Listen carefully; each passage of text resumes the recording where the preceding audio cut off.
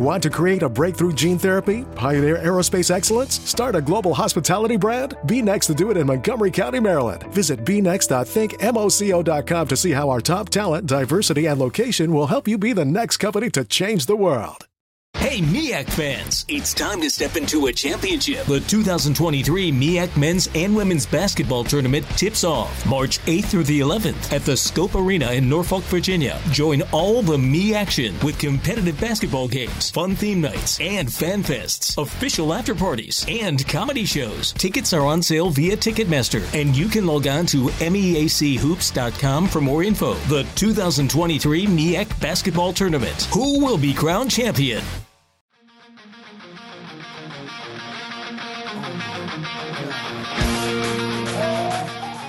Welcome to the Fantrax Toolshed. If you love Dynasty Leagues and prospects, you came to the right place because that's what this show is all about. Covering the majors and all levels of the minor leagues to give you the leg up in your Dynasty Leagues. Now, here are your hosts, Eric Cross and Chris Clegg.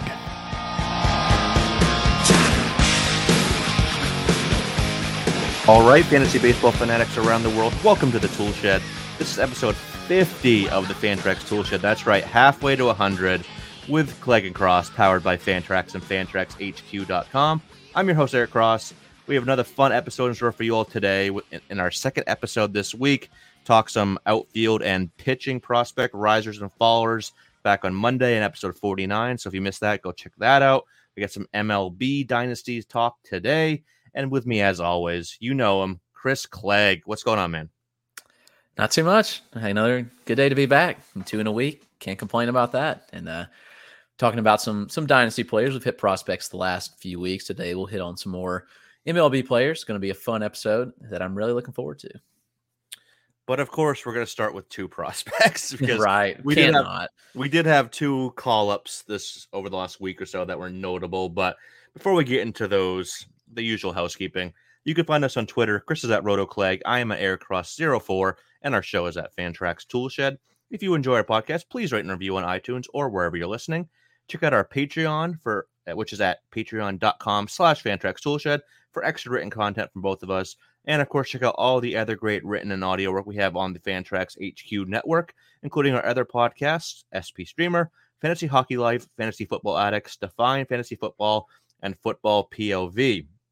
Chris, is your timeline getting this overloaded with fantasy football stuff now? Yes, I need to figure out. I was thinking through words to mute because it's just too much. Like all it was today was football, and I'm like, don't care. Yeah, and I'm just not into fantasy football. I play in my one home league with my buddies just because we always have.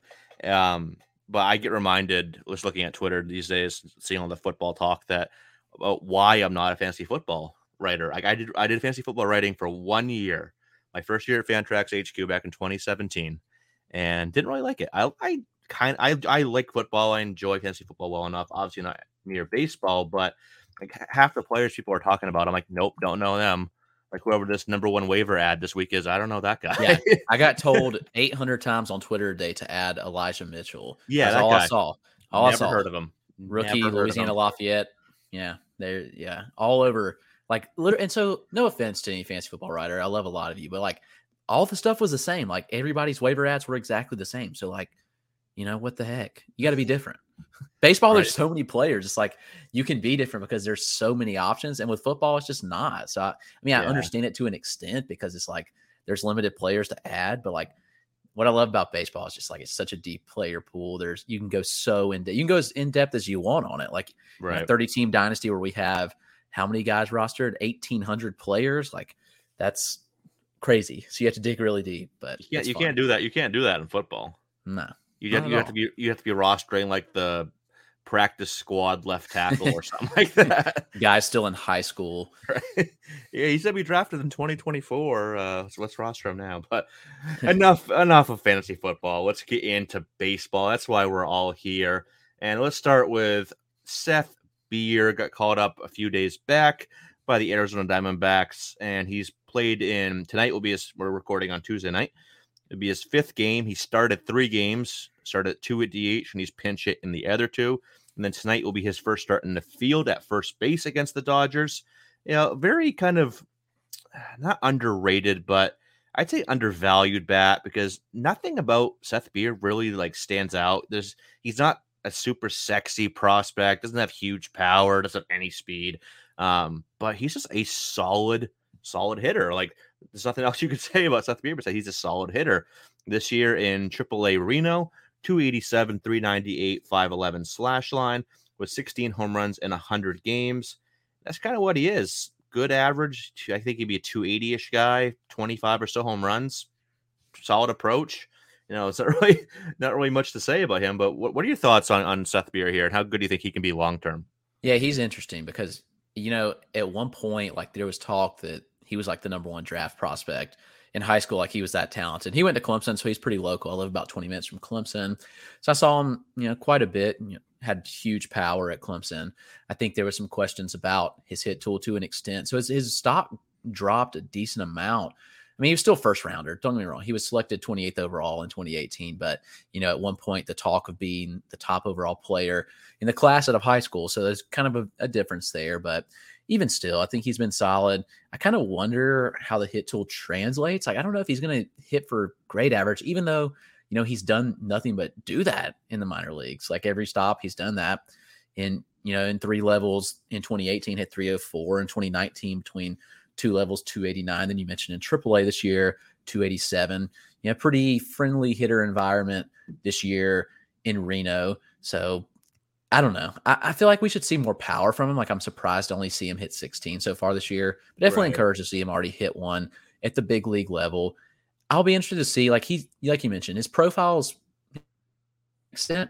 I don't think he provides much value anywhere in the field. He'll be okay, but I think his value comes from his bat. So there's certainly a chance that he could be, a decent type bat. I think he's got maybe 20, 25 home run pop.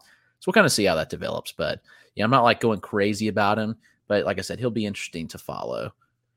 Yeah, he's kind of like a poor man's version of a poor man's version of Yordan Alvarez. Like Yordan's to be like a 280, 300 guy, 30, 35, 40 home runs.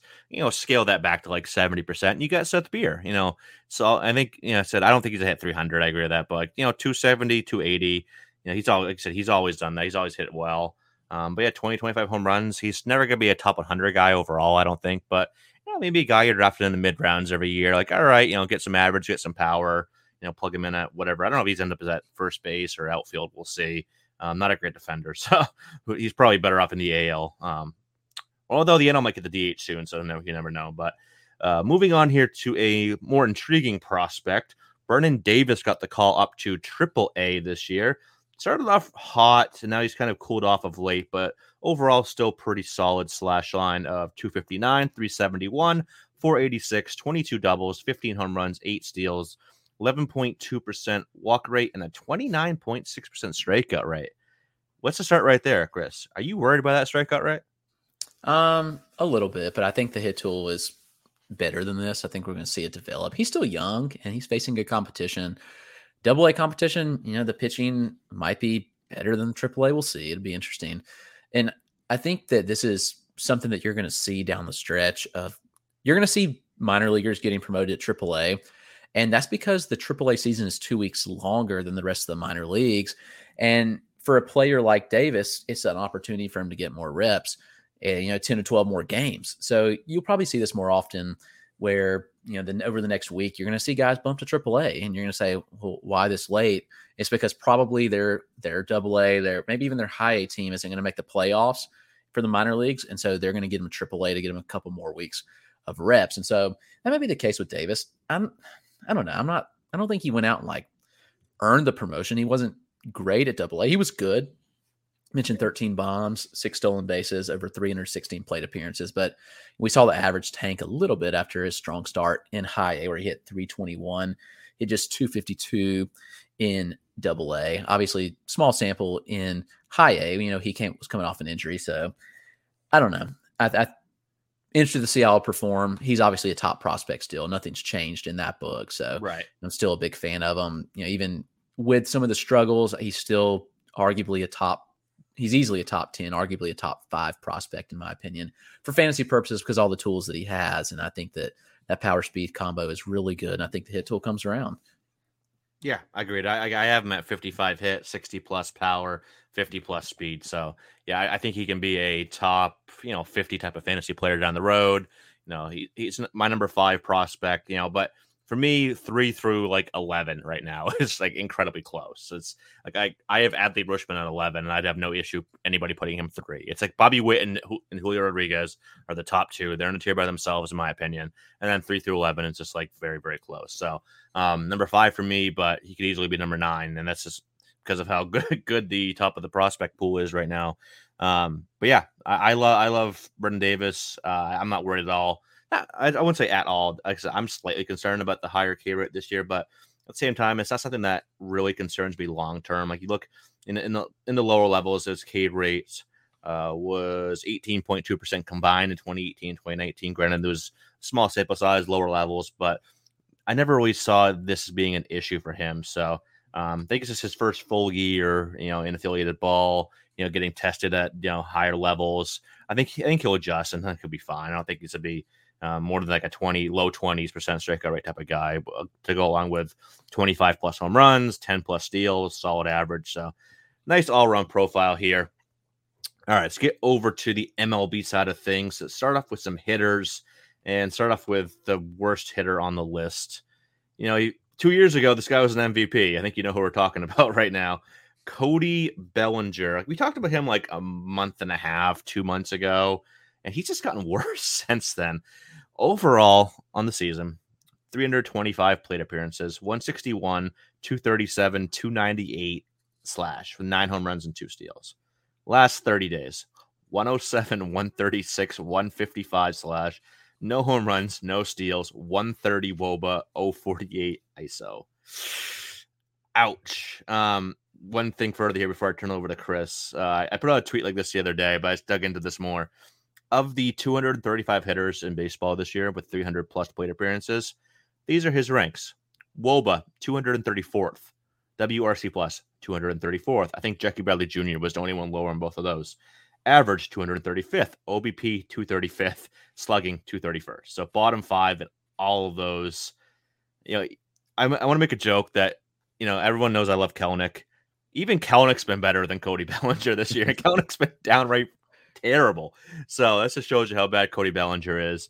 But like, Chris, how much of this, because a lot of times the Bellinger supporters out there on Twitter, and there are still plenty of them, they just go immediately to always hurt. It's the shoulder. How much of this do you think we can attribute to it being the shoulder? Maybe a little. I think some, but not all. What are your thoughts on that? I mean, it's been at this point nearly 900 plate appearances of being terrible.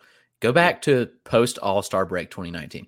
And that's what people don't understand is they see the numbers for the entire MVP season and don't realize that it was literally just March, April, and May that he was really good. Yeah. So short part of March, April, and May that he was like really elite. And it sustained the whole season because he was that good over that month. It was that big of a hot stretch. But post All-Star break 2019, so 850 plate appearances. You break it down to a per 150 games. Here's what he's done. 27 home runs, 10 stolen bases, 216, 308, 423. Average exit velocity over that time, 89 miles an hour. So, yeah, you can attribute it to injury if you want, but this has been a long stretch of him just being good.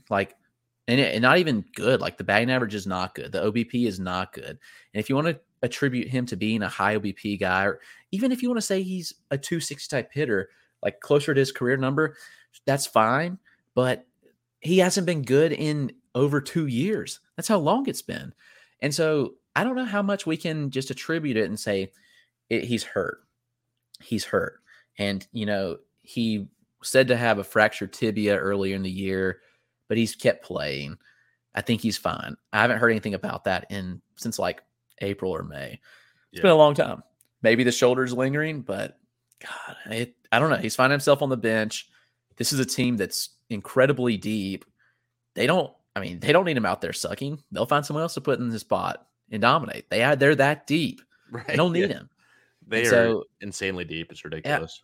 It's just getting worse and worse and worse. And I think he could get right in the offseason, but right now his value's tanked.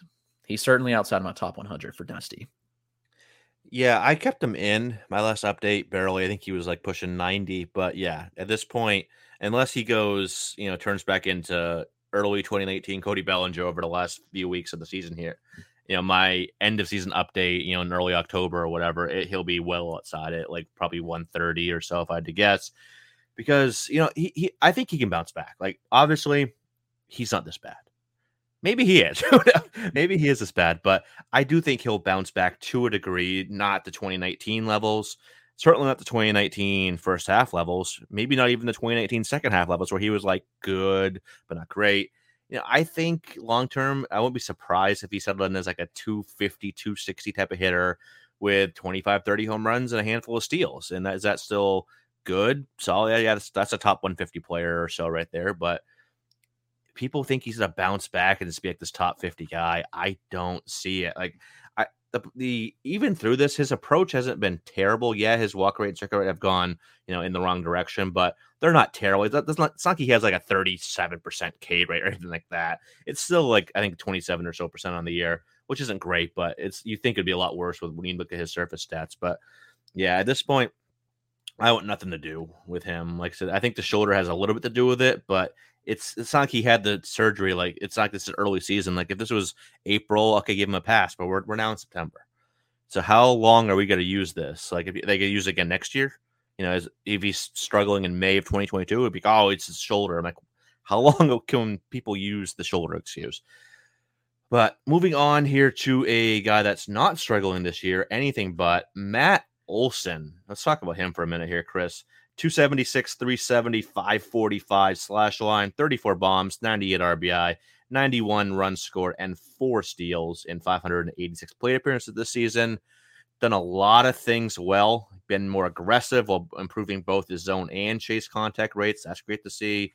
K rate has been almost cut in half. 13th best K minus walk rate in baseball among 137 qualified hitters. There's been a lot of tangible improvements here, and he's moving way up rankings. Especially, I'm assuming for you even more so because you do OBP. Where do you have him in your rankings? And do you think this Matt Olson we're seeing now is legit, or do you think he's going to regress back to somewhat closer to what he's been? I wouldn't be surprised if he's legit. I've got him top 20. I've got him at 19.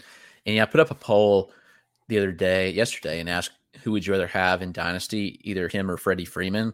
He's 5 years younger than Freddie Freeman. And Freddie's had a little better year, but Freddie had like 75% of the vote. But I don't know. 5 years younger? Really? Yeah. 32 versus 27. He's only 20. He feels like he should be 32 as well. I don't know why. He feels like he's older than he is. Yeah. I mean, he's just entering his prime. And, we've seen obviously the monster power in the past. And I think that, some average regression could come, but he's been very, very good. And we've seen the contact rate step up. And, I think I actually dove into one of my last articles on Fantrax. And I think the biggest thing for him is that he's got an increased swing rate.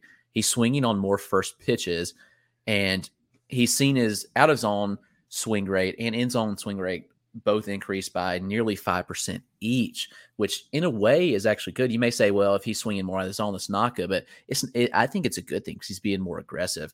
He's not getting deep into counts. He's not striking out as much. He's making more contact. One of the biggest things, he's really improved against lower pitches in the zone. And last year struck out a ton on pitches low in the zone, posted really poor batting averages. Like if you look at his grid, the bottom 3 grids from the outside on the 3 lower spots from the outside 182, low middle 160, and low in last year 0.063. This year on those pitches 333, 370, 280. And yeah, that makes a huge difference when you're making that quality contact down in the zone, obviously helping him out a ton. And I think that his higher strikeout rate in the past was due to just getting deep in the counts, like I mentioned, because the lack of aggression. And now he's more aggressive. He's putting more balls into play, but he's not sacrificing his walk rate any. We've seen the strikeout rate cut nearly in half from last year, and the walk rate still sustaining. The swinging strike rate's way down, which is super encouraging. And I think that kind of leads me to believe that it's sustainable. And, it wouldn't surprise me if he bumped closer to like a 20% strikeout rate guy, but like that's really, really good. And so for OBP, that really plays up. And for batting average, he's been pretty solid as well. Yeah, he's been solid all around. Like you mentioned, like Yeah, he's been chasing more outside the zone. That's up about 4.5%, but his chase contact's also at 15.1%. So definitely helps when you're making more contact. Because everything else, even the whiff rate's been cut by about 12%. A lot to like here. We mentioned the contact rates are up, K rate being cut in half. Quality of contact metrics are still very, very good. 12.9% barrel rate, 91.5 average exit velo, 48.3 hard hit rate. Those are all in the top 15% of the league. A lot of red on his StatCast page. So Savant page, excuse me. Outside of sprint speed, who cares about that though? But he's a 4-category beast right now, or at least 3.5 category beast. I don't think he's ever going to be more than what he is now. I think right now 260, 270, 5 or so. That's fair for him, but obviously he's not going to go any higher than that, I don't think. But really good in 3 categories, solid in another one. That's what you want. So especially from your first baseman, from a position that's gotten shallower and shallower, it seems like every single year. When you're relying on the crap back end top 15 options, I'd rather go out and get a guy like him or one of the top guys early on, so I don't have to get one of those futile options later in the middle rounds. Really like Olson here. And another one here that has really, we talked about him again, this guy a month or two ago. He's still doing well, and I think it's time to ask how elite can this guy be? And that's Teoscar Hernandez. All of the Blue Jays right now are just absolutely on fire. I put out a tweet earlier today. It's just ridiculous. Let me read some of the stats here for the Toronto. This is the Toronto Blue Jays hitters over the last 30 days. Vlad Jr., 328, 10 home runs. Bichette, 305, 4 home runs. Teoscar, 308, 8 home runs. Semien, only 256, but with 13 home runs. Lourdes Gurriel, 376, 5 home runs. Kirk, 295 home runs. And Jansen only in, a third of the plate appearances, but 440 with 3 home runs. The entire team's absolutely raking. And Teoscar's been right in the middle of that. Now up to 307, 358, 530, 27 home runs, 102 RBI, 83 runs, 11 steals. So how high should he be? Should he be considered those are top 25 numbers. Is he a top 25 dynasty guy, Chris? Do you think so?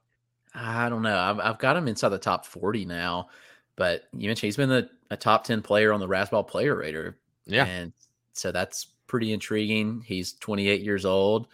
He's in his prime. I really thought he'd regress. I really thought regression was coming after last year, but he's just done nothing but get better, just consistently getting better. And it's nuts that he's still putting up these kind of stats. Yesterday, or I guess Saturday when you're listening, I don't even know. Actually, we're not recording on Sunday. So on the 13th. You're getting all discombobulated with this midweek recording. Right? We normally record on Sunday, so I'm used to.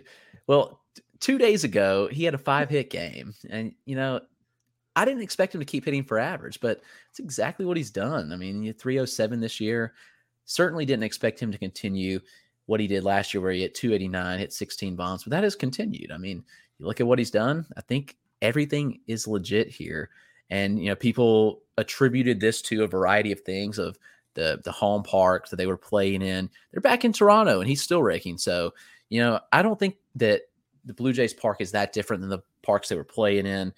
It doesn't matter that much when you're hitting the ball as hard as guys like Teoscar and Vlad are. It really doesn't matter. And so, I mean, you look at all the numbers across the board, they're fine. Yeah, he strikes out a little bit too much, but even that's been cut to 24.9%. Yeah. He was always plus 30 in his past, every season. And this year that's cut 5%, which is encouraging. The walk rate could be a little higher, but even still it's playing. He's putting solid OBPs because his solid numbers. And I don't know.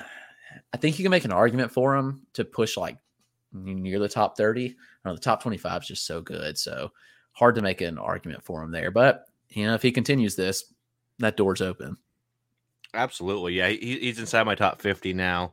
But it's like you mentioned, so many good names up there. It's hard to pump him too high. But if he keeps this up and he's doing this again next year, I mean, he'll be 30. He's 29 right now. He'll be 30 next year. So still kind of in the heart of his, prime years, quote unquote. I might have to do it. I might have to bump him up again if he continues doing this next year.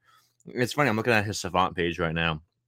And, down near the bottom, they have the expected home runs by park. And he has 27 home runs on the year. And it's crazy how different these are from the highest park to the lowest park. His highest, if you use he'd have 34 home runs in Seattle right now, 7 more than his current total. He'd only have 19 in Kansas City.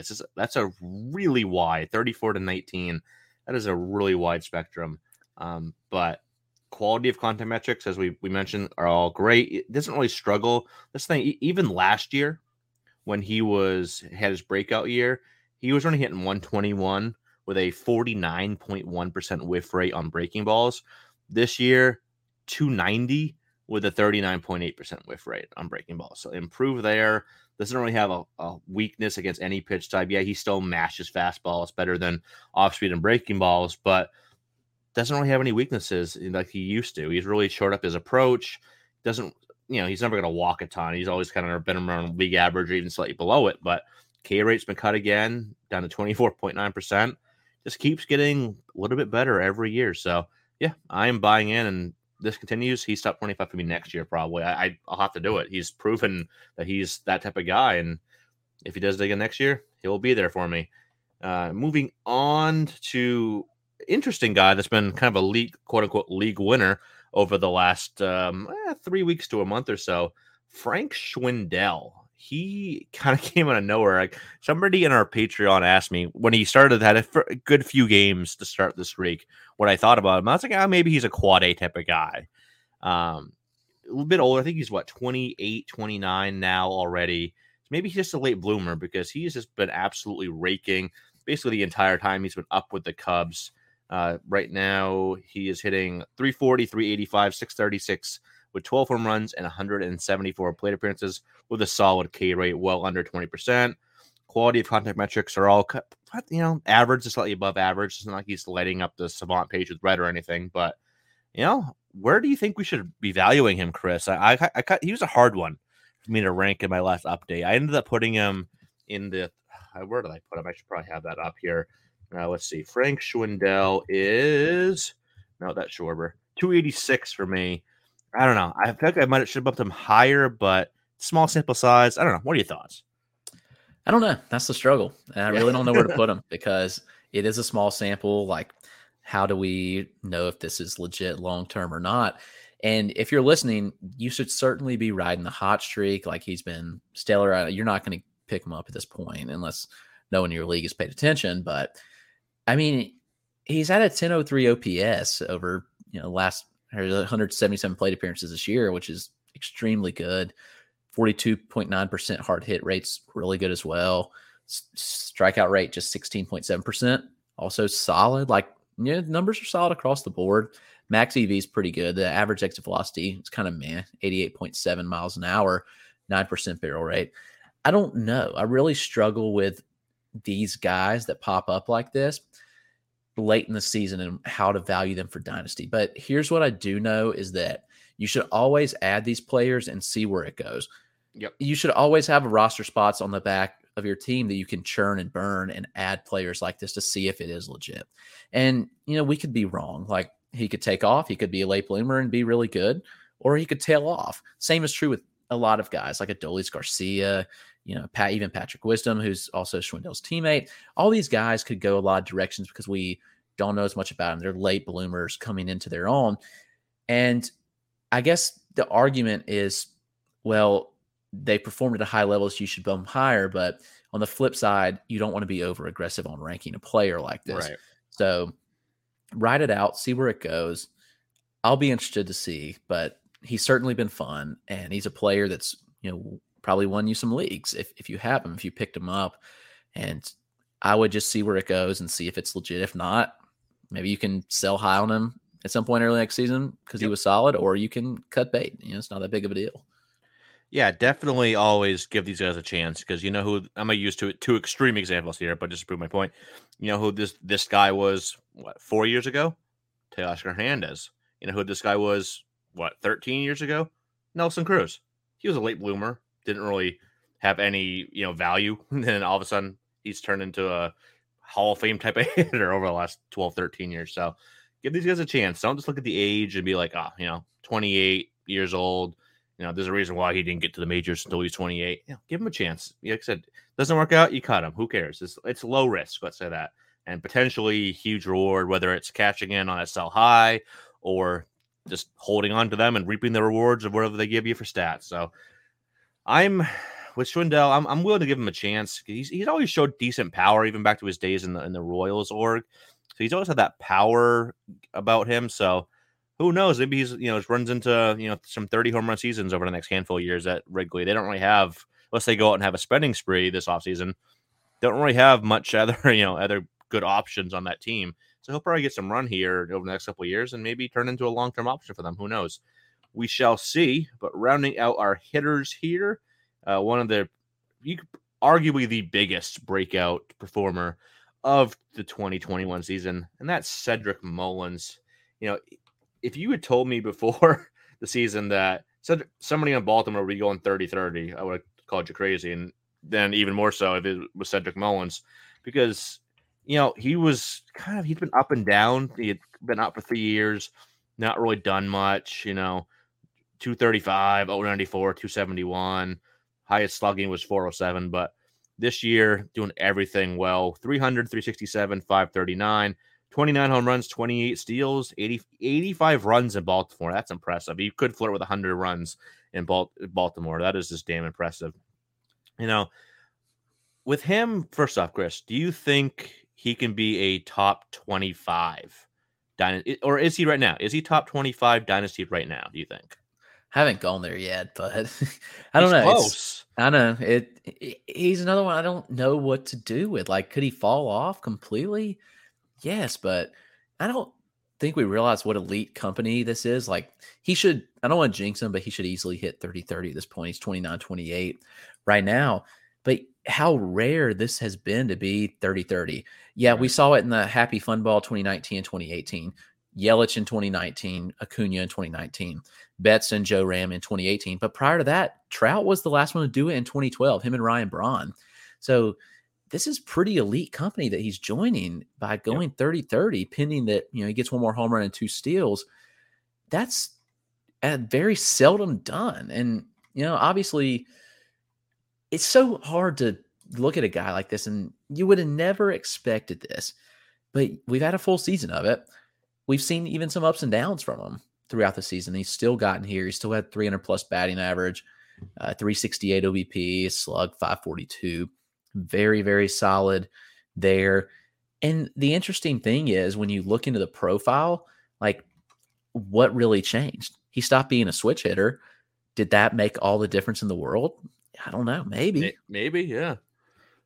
But like the power numbers, when you look at the metrics, he's barreling the ball up better, but it's easy to jump up when the previous seasons had a 3% barrel rate and a 2.8% barrel rate. Right. But he's up to 8.8. His average exit velocity, 89.8 miles an hour. It'll play like it's above average.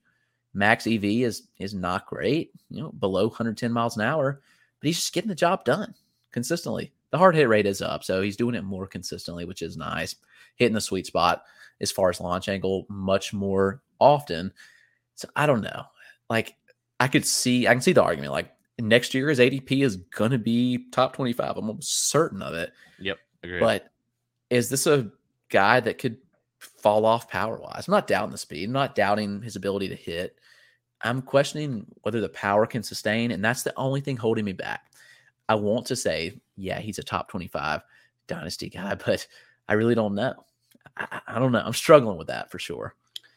Yeah, I am too. And I even put that on my notes. Like, he's going to go 30-30 this year, almost assuredly, but can he do it again? Probably not. I'd bet money that he doesn't do a 30-30 again next year or anytime down the road, but can he be a 270 plus hitter, 20 or so home runs, 20, 25 steals? Yeah, I think so.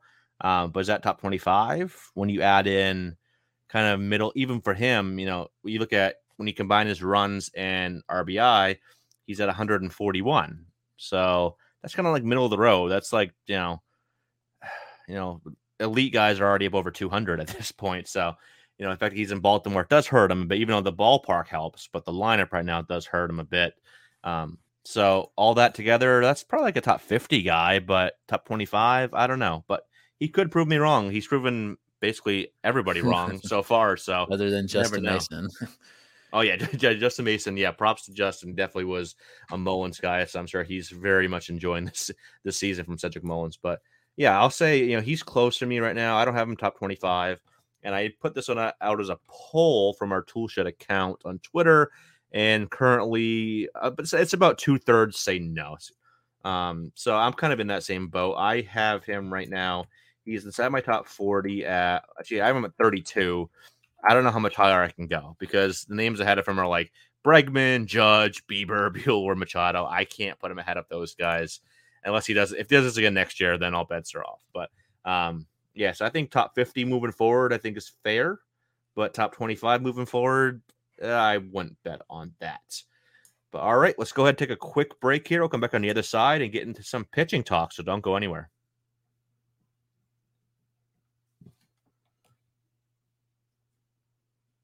All right, welcome back from the break. Let's get into some pitching talk here. Start out with, there's been a lot of discussion over, who's a fantasy ace, who isn't a fantasy ace lately. I put out a tweet earlier today about what I thought the fantasy starting pitcher ADP would be next year. Not my rankings, but what I thought the ADP would be, and that sparked some discussion. I've seen some other tweets about it as well, certain players, whatnot. So we're going to talk, several guys here. We'll start with 3. And I put out polls on all of these as well. So I asked, are these guys fantasy aces moving forward? The 3 names were Sandy Alcantara, Robbie Ray, and Logan Webb, all having phenomenal seasons. So far, the results on these 3 polls, Logan Webb, 63% no. Robbie Ray, 53% no. Sandy Alcantara, 78% yes. So he's the one that everyone is kind of all in on. And I put out a tweet lately because first off, when I look at a fantasy ace, I kind of have 3 thresholds in my mind. Like, can they go 30 starts in the season consistently? Can they give me a sub-3 ERA? And can they give me have the potential of being a 30%-ish or better strikeout rate guy? So it's kind of like 30 starts, 30%, under 3. So it kind of all lines up. And I think 2 of those 3 boxes were checked off with Alcantara, the K rate being the one that wasn't. And lately, he has checked off that 3rd box. I was digging into him. The last couple of days, I've really been digging into Alcantara and looked at his strikeout rate by month. April, 24.7%. May, 24.8%. And that's solid. Around 25%. That's slightly above average. Solid. And then it dipped in, June and July. 17.1%, 19.3%. Like, all right, maybe he's just a low ratio guy and low K rate guy. So through July, 21.3%. Then August, 30.2% and 32.1% so far in September. It's like, well, what changed in August and September? He's been throwing a better changeup, getting more whiffs in the changeup, and the slider's been a lot better. So slight tweaks to the arsenal, especially with his two really good pitches, his off-speed pitches, slider and changeup. It's made all the difference in the world. So can he be a sub-3 ERA guy? Yep. Can he be a 30% K rate guy or close to it? I think so now. He's already made 30 starts this year. So that's all checked off for me. So I have him as a fantasy ace. Chris, what are your thoughts? Yeah, he's interesting. I think the strikeouts were the biggest kind of question mark. But you mentioned, I mean, he's always shown the ability to go deep in the games. He's durable, gets a lot of starts. You rattled off a lot of good numbers there. And, the last 2 seasons, and, even for that, most of his career, he's been pretty dang good at limited runs. Every season has an ERA below 4, except 2017, his first year, didn't pitch that much though, so you can kind of toss it out the window. But he's been stellar, and each year seemingly gets a little bit better, and so it's certainly encouraging to see his progression of what he's done and just continually getting better and better and better. So yeah, I think there's certainly a fair argument here that he could be. It's tough because you look at that range of guys that I consider like the back end of fantasy aces, like, your Jack Flaherty's, who obviously hasn't pitched much this year, and guys like that. And you say, does he fit in that range? I think he certainly does. So he's been good. He's been durable. You say checked all those boxes you mentioned. So yeah, I think it's a fair argument. I think he's top 50 for Dynasty overall. Are you there with him? Not quite. I bumped him up close. Let's see, where do I have him? Well, actually not too far. I have 54 right now. Yeah. So not too far off, but so he definitely could be up there because, I have like Zach Wheeler at 45, and I think he could be easily up there with Wheeler and Giolito pretty soon. So Yeah, definitely could be. Yeah, he's just been absolutely one of the best pitchers in baseball, over the last, since August 1st. Since August 1st, he's number 6 overall in K- walk rate at 26.7%.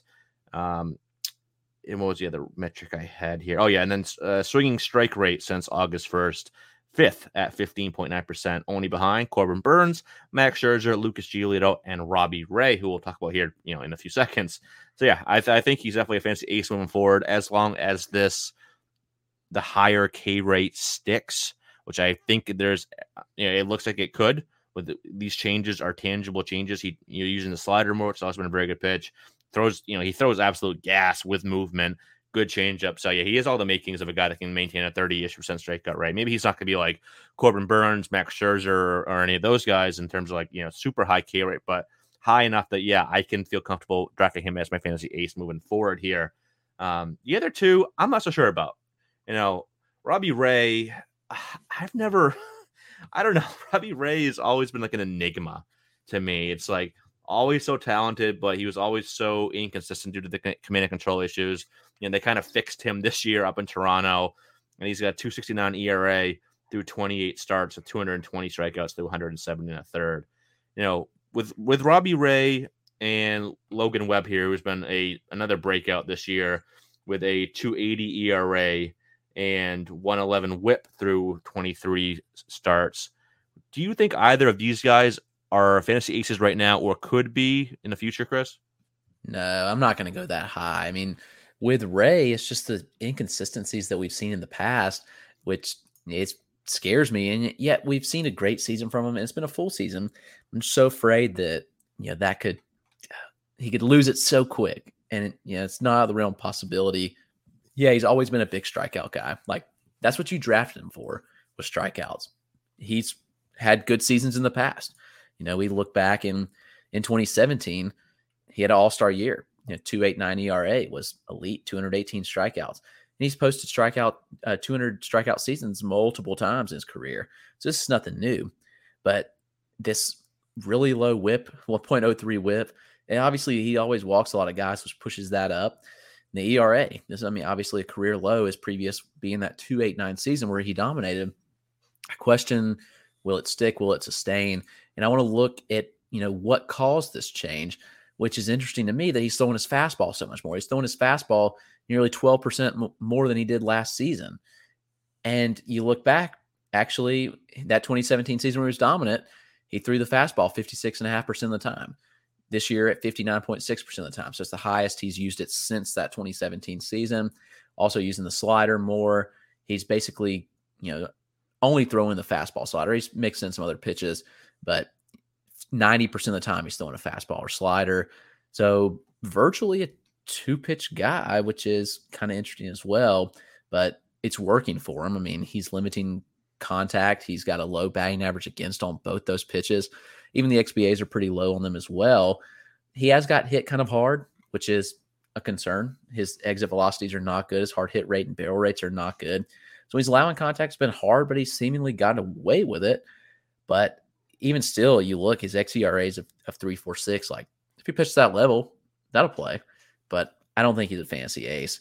I just see the walk rate ticking back up. Like, I have a hard time believing that a guy that, was a career, 11, 12% walk rate could just drop to 6%. It's not out of the question, but I don't know. He's one I've really struggled with where to rank. I've gone back and forth several times for Dynasty. He will be 30 next year. So I don't really know. And in Webb's case, at least he's younger. He's 24 years old. And, he was someone that was not really on anyone's radar because he hadn't been good in the past that we had seen. I mean, he had in 2019, had a 5.22 ERA in 8 starts. And last year in 11 starts in 13 games had a 5.47 ERA. And then bam, out of nowhere, he just, really takes off. The strikeout rate ticks up. The walk rate goes down. He does everything you want to see, has people hit the ball into the ground and using the sinker a lot more, which is interesting. That the sinker usage is way up from last year. And so obviously that's been working for him, and he's still striking out guys with the slider. He's getting a lot of strikeouts with the slider, which has been working. And so, I mean, shoot, if he can keep this up, it'll be interesting. I don't know if I see him sustaining at this level, but you can't argue with what he's done. I mean, all these guys have been really, really good. So I guess the question more is like, can they sustain it? Yeah, I think Webb can, but again, I go back to what do I look at or look for in a fantasy ace, and Webb isn't quite there. Like, I think he can be a guy that makes a lot of starts. Yes, good ERA. Yes, he's a 2.80 ERA, 3.36 xERA. I think he'll be a low 3 ERA guy. But the K rate, even this year when he's been one of the best pitchers in baseball over the last few months, and people are thinking, oh, he's a top 10 guy now. He still only has a 26.2% K rate, which again is good. It's above average, but I don't know. I don't know if I see him going any higher than that. Maybe he'll always be slightly above league average, 25, 26% or so. But he's a sinker ball. He's a sinker ball pitcher. Gets a lot of ground balls, and I don't think he's like a Rick Porcello type of sinker baller that pitches more so the contact. Like, he can miss bats, but he only has the one pitch, the slider that Chris mentioned, that has a whiff rate above 30%. Everything else is in the teens or low to mid 20s. Doesn't really have that third pitch he can go to. Like, his third pitch in terms of usage, which is actually close to his slider usage, which is his changeup at 23.5%. He's got a 283 batting average against on it, 28.8% whiff rate. It's okay, but I just don't see him getting any better than he is now. And even right now, I'm questioning if he is this year. So yeah, so I see both these guys, him and Ray, being, I think I'd feel okay with them as my number 2 moving forward. I probably feel a little more safe with Webb actually than Ray's. I'm just worried. I'm just waiting for the other shooter up, and Ray's like, oh, back to the high walk rate guy, which, he's made tangible changes and, made some adjustments in terms of his delivery and whatnot and mechanics. So maybe that is legit, and what we're seeing is legit. We'll have to see. I want to see how he does next year before I can fully 100% buy into that. But yeah, number 2 guys for sure, but not aces. But Alcantara, I think definitely is. Switching gears here, though, let's talk about a few guys that were fantasy aces coming into the year that have all kind of struggled. Aaron Nola, Luis Castillo, and Yu Darvish are the 3 that really stick out here. They've all been pitching. It's not like they've been hurt or anything like that, but all kind of had just mediocre seasons. But before we get into all their stats here, going back to my stats since 8-1 tweet that I referenced a little while ago, I did 3 of them. I did the top swing and strike rate, top CSW rate, and top strikeout minus walk rate. Aaron Nola showed up on 2 of those. So since 8-1, 5th highest strikeout minus walk rate, 27.5%. And 7th highest CSW at 32%. Barely behind Logan Webb, Max Scherzer, Lance McCullers, Morton, Musgrove, Burns. He's right there with all these guys. And K minus walk rate only behind Burns, Ray, Snell, and Max Scherzer, who's just dominating everyone right now. So out of all these guys, I'm the most confident in Aaron Nola bouncing back. Like, Yu Darvish, he's getting older, so I got to wonder if we're starting to see him decline as he gets to his mid-30s. Nola, I think he's just been unlucky this year. I don't know. So I'm more confident in Nola out of these 3 bouncing back. What about you? What about you, Chris? Do you agree with that, or? Yeah, easily. I haven't dropped Nola any in my dynasty rankings because he's been the most unlucky pitcher in baseball. He's pitched extremely well. His strikeout rate's 29.9%, so right at 30%, which is actually the second highest of his career, last year being the highest at 33.2%, but that was over just 71 innings. And his walk rate is the lowest of his career at 5.2%. So he's gotten better, which is crazy. Swinging strike rate's still up there at near 13%, 12.9%. He's just got inflated BABIP and a low strand rate. 4.58 ERA, but you look at the underlying numbers, his Sierra's 3.25, and the FIP 3.41. So those are still ace level numbers. I'm not worried about Nola. He's going to be dropped next year in drafts, and I'm going to draft him everywhere. I think he's going to be great value because it's crazy that he's been unlucky for this long of a stretch. Like, I just keep thinking, well, it'll be the next start. It'll be the next start. But, really, I have no concerns about him. I think he'll rebound to the pitcher that he's always been next season just because of everything we've seen. He just turned 28 this year. So he's not old. Not worried about him a single bit. Now, Darvish, on the other hand, I think he's toast.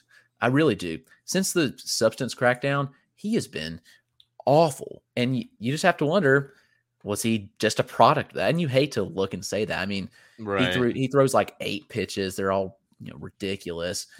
And I don't know. I don't know what to make of it, but I know that since the substance crackdown, he's been atrocious. He's been killing fantasy teams.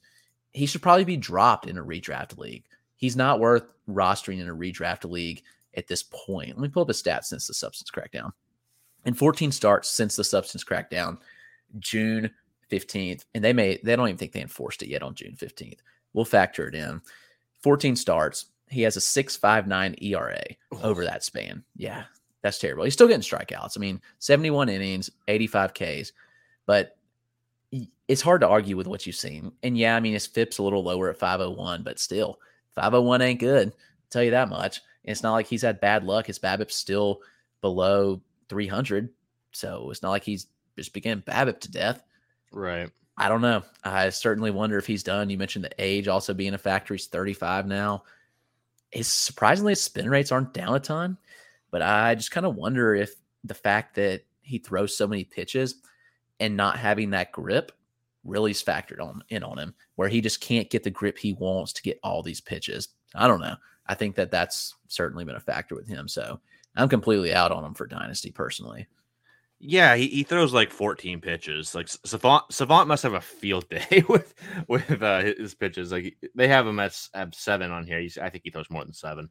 Who knows? He makes up his own names for him. Like what do you have? Supreme was one of them or something like that. Yeah. I don't know. I kind of do disagree. I'm not fully out on him. I do question whether I do think that the best days of Yu Darvish are behind him because of his age and whatnot, and how he's looked into the sticky set crackdown, which again, we hate to talk about it like that, but it's a weird coincidence that he just went from being very good to very not good right around that time. And you look at his month-to-month ERAs here, 213, 220, 307, 736, 632, and 995 this month. Ouch.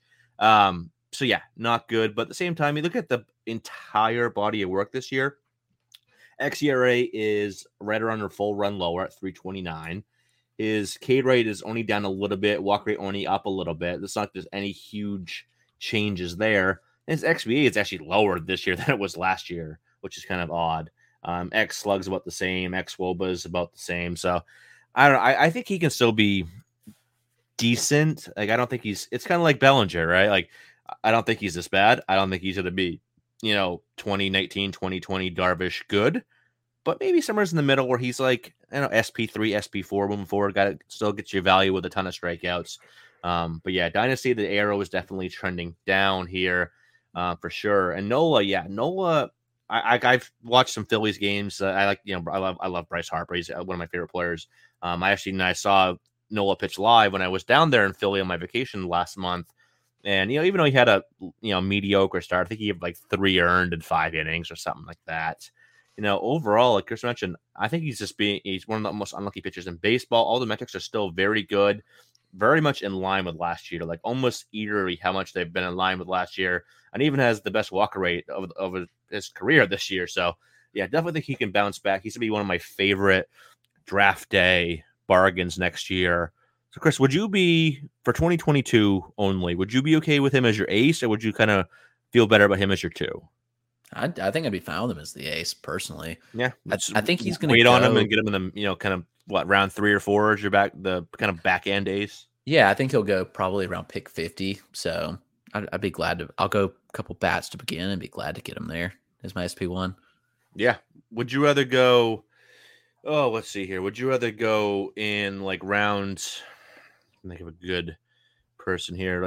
Let's say Shane Bieber. Would you rather go Bieber in round mid to late round 2, or Nola in right around where you think you can get him? I'd probably prefer just to wait on Nola. I have some question marks on Bieber. I don't know. Yeah, there's so many non-surefire bets at this point at pitcher. I think it pays to get a pitcher early, but you have to hit the right one, and that's been hard to do recently. Yeah, definitely. It's been a weird couple of years, that's for sure. Hopefully 2022 brings more normalcy. We'll see. I'm at this point, I'm not betting on it. But real quick here, we haven't really talked a lot about Luis Castillo. I don't know. I've never been a big Luis Castillo guy. I always thought he was a bit overrated. Like he was always good, but when he was getting ranked as like a fantasy ace, I just didn't see it. And I still don't. Like this year, the K rate has dropped 7%. Walk rate has gone up 1 full percentage point. ERA is up a full run. xERA is better, 367 compared to 424. But, I just don't see him ever being a fantasy ace again. Like he's got the good changeup, but even that, the changeup has not been as good this year. Whiff rate's down about 8%. So that hasn't been quite as good as it was in years past. But at the same time, his slider's been better, so that has definitely helped. But just in general, I don't know. I think he's a good number, back mid to back end number 2. But I don't know. I don't see him ever bouncing back to being an ace. I don't know. What do you think? Yeah, I don't think so either. I mean, yeah, he was really bad at the beginning of the year, and he's definitely gotten better down the stretch. But there's still some things in the profile that kind of leave me a little hesitant. He tends to get hit hard from time to time. He's left a four seam over the middle of the plate a decent amount this year. And I know he likes to throw it up in the zone, but when you leave it over the middle, it's really going to hurt you.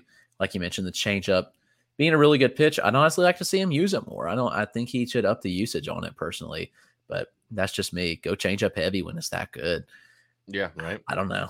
I don't know. I think he's more of a SP2, and I think that hopefully he gets treated like that moving forward, but I could see some people still pumping him as a higher end guy. Yeah, he was one where I put out my ADP, and I did not put him in my top 15. I'd even put him in honorable mention because I ran out of characters, but he probably would have been in the back end of my honorable mention. But yeah, I think he's an SP2.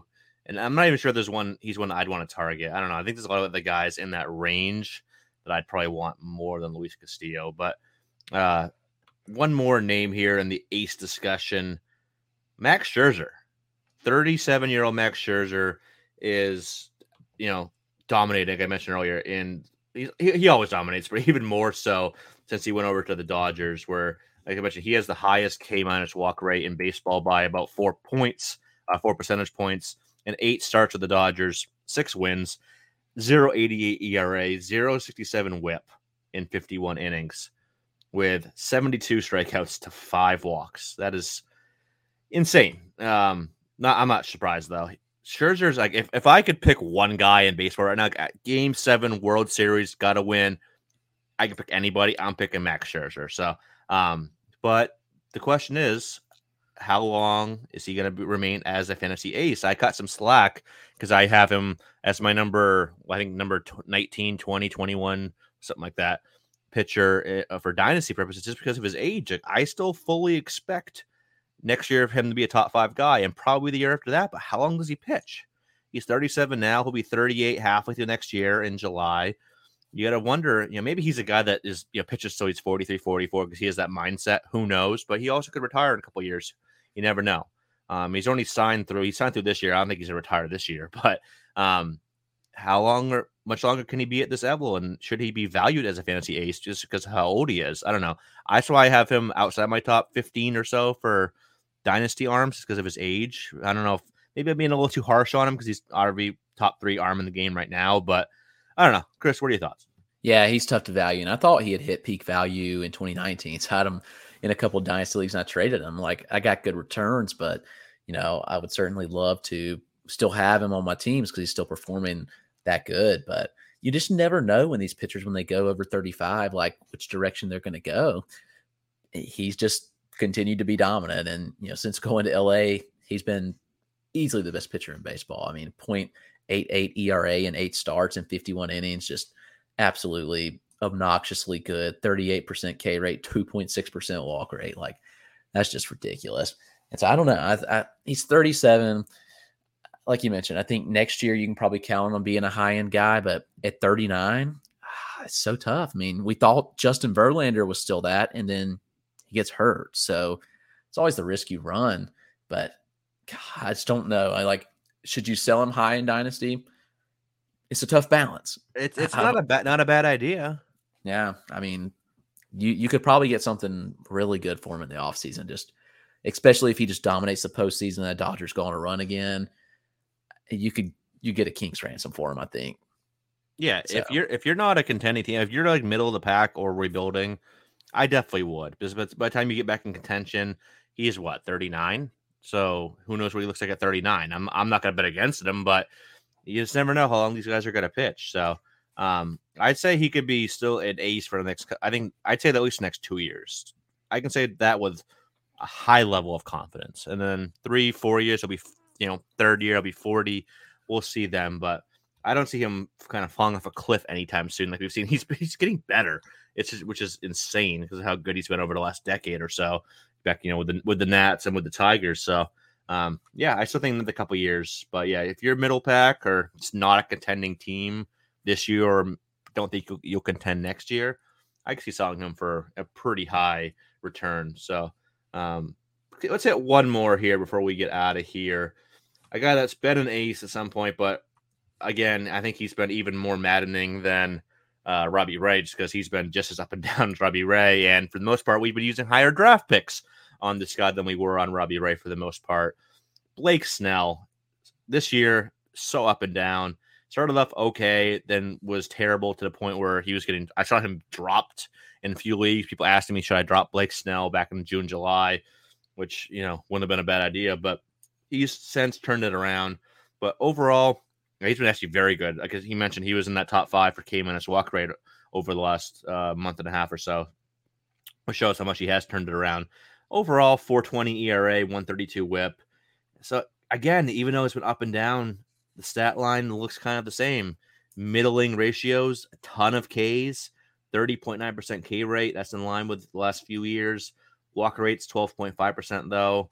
His ERA is actually higher at 4.85. So I don't know. I think some people are thinking Blake Snell's back. I'm kind of pumping the brakes a little bit. I don't know. What do you think? Well, I look at this, and the Padres fired their pitching coach, Larry Rothschild, on August 24th. Snell's had 4 starts since then, and a 1.21 ERA, over 22 in the third innings. Strikeout rate's up, the walk rate's down. He's using the fastball and slider more. He's pretty much ditched the changeup. Actually, he's using the fastball, less slider, and curveball more since then. So it's interesting. I wonder, they had all these talented arms, and I just wonder if it was a weird, method that their pitching coach was using. Yeah. I don't really know for sure, and we can't say that for sure, but he certainly looked much better. I mean, strikeout rate up over 40% since then. The walk rate's down to 5%. Small sample, 4 starts. But I think it's worth noting it's still 22 innings, and will be interesting to see how that carries forward. We can't say for sure, but he's certainly been better. And even a little bit prior to that, he had still been pitching well. So it'll be fun to monitor. He's another one. I don't really know where to put him in my dynasty rankings where, right. It's so bad. He's been, Cy Young at some points. Now he looks like pitching a high level again. Be 29 in December. He's hard to value, but if you bought low on him, then certainly it might pay off. Yeah, right now I have him at 127, actually right near another guy we talked about earlier, Logan Webb. Let me ask you, Chris, next 5 years, who's the better pitcher in the next 5 years for fantasy, Logan Webb or Blake Snell? Probably Webb, just from a volatility standpoint. I think that he'd be more consistent. I think we'll see some volatility with Snell, which certainly gives me pause, but Snell's certainly got more upside.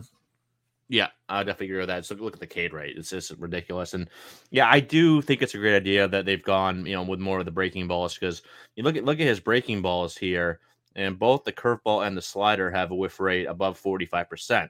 And that's been the case. That was the case last year, and that was the case year before that, and the year before that. Every year, curveball and slider above. Let's see, 2017. Yep. 2016. All right, 2016 is the last time curveball or slider had a whiff rate below 45%. Well, that's when his curveball was only at 35.8. Still pretty solid there.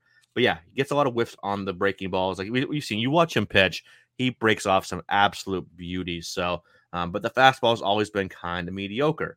265 batting average against 2019, 326 last year. This year it's actually gotten better, but still not as good as the breaking pitches. So, yeah, I like the fact that he's going more with the breakers and less on the 4-seamer.